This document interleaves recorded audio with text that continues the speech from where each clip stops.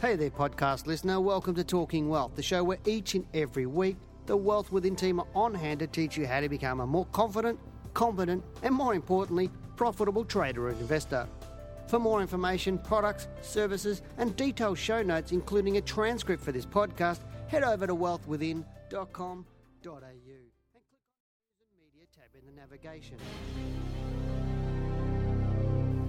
Hello and welcome to Talking Wealth. This is Janine Cox, Senior Analyst at Wealth Within.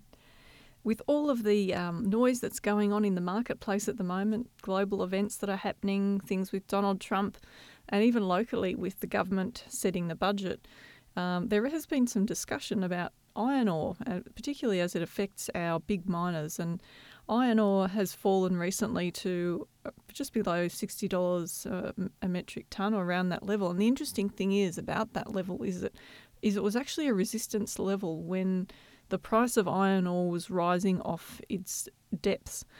It rose all the way to around the $60 mark and went sideways for a number of months. So that's natural for the market, or the iron ore market, to actually see the iron ore price come back and test support on that level again.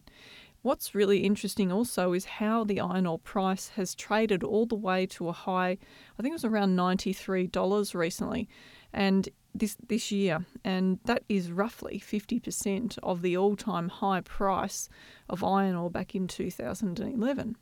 Now, we know that Gann said that the most important levels on any stock or market are 50% of the all-time high and all-time range. So that just goes to show that it works on anything, not just stocks or indices, but it works on commodities as well.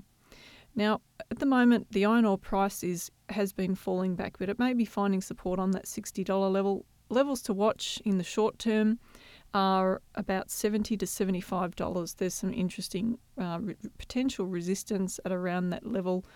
If the iron ore price can find support over the coming months, and I believe it will, and make a move off that bottom, then we could see a nice rise up to around that level and to challenge that important resistance at around $80 to $90.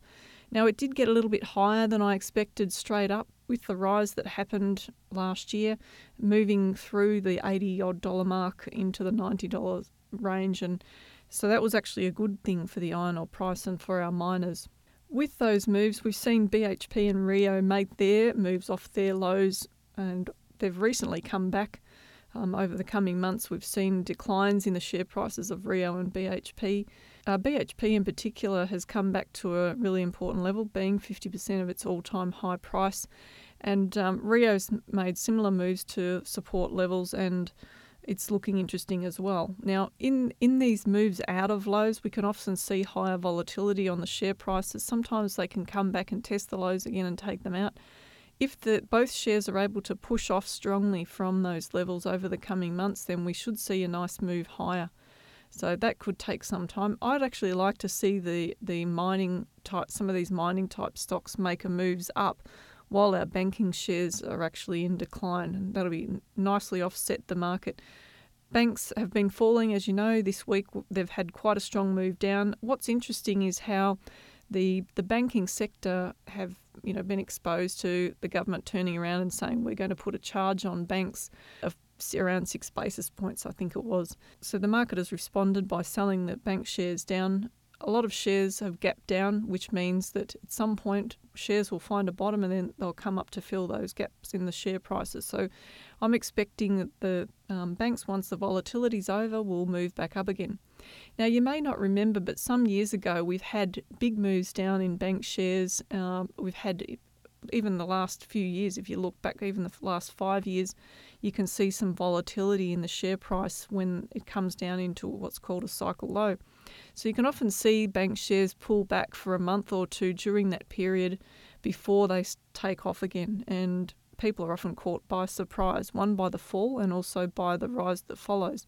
But we've been expecting a low on the market, and financials and banks are a huge percentage weighting of our overall market. So in order for the market to come back, we have to expect that the banks will come back, find support, and then start to move back up again to match in with our more medium to longer term view on the market. But of course, the market can get quite volatile with hedge funds and also traders shorting the market and shorting those shares when they're showing a bit of weakness. But that can turn around pretty quick because they have to watch their positions very carefully in case the prices bounce and turn back up again. So they might be looking to close their positions in the short term. I'd expect that there could be a little bit more downside for the banks. They may rise temporarily. But it will be a little bit volatile over the next couple of months. So it's really patience as far as the banks are concerned. As far as miners are concerned, I'm looking forward to some good growth opportunities in the second half of 2017. We just need to see these levels confirmed that the miners are currently testing. One of the reservations I've got is that with the materials sector, we've seen the whole sector come back, and even though BHP's come back to a really important level, as I mentioned before, the sector itself is still quite a bit above that 50% level I mentioned. So it's always a possibility, and you've got to bear this in your mind when you're looking at the sector and then you're looking at the stocks to weigh up how you think the sector's likely to unfold, because if the stock has a dominant impact on the sector, which BHP does, then that can also give you a window into how it's more likely to unfold from here. But only time will tell, and I think there are going to be some really good opportunities out there to profit over the coming year, particularly in the next few years as we see the market attempt to trade towards the all-time high. We haven't seen our market go into that euphoric phase, and I know in this period where it's all about improving earnings, and I've talked about this before in Dow's theory of the market, and we're looking at all of the phases of the market, how it moves up and how it moves down, and the theory behind all of that. We need to allow those phases to unfold and then accept that there will be some periods where the market will be in decline before it then makes its next run up. But right now the market's in part of a bullish run. We've just broken through the top of the 2015 high. The target overhead that we've set for the market is 6.2 to 6.4.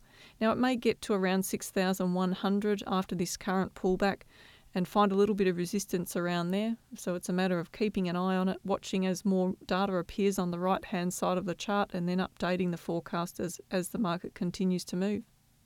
I'm Janine Cox, Senior Analyst at Wealth Within. Bye for now. Thanks for listening to this week's podcast.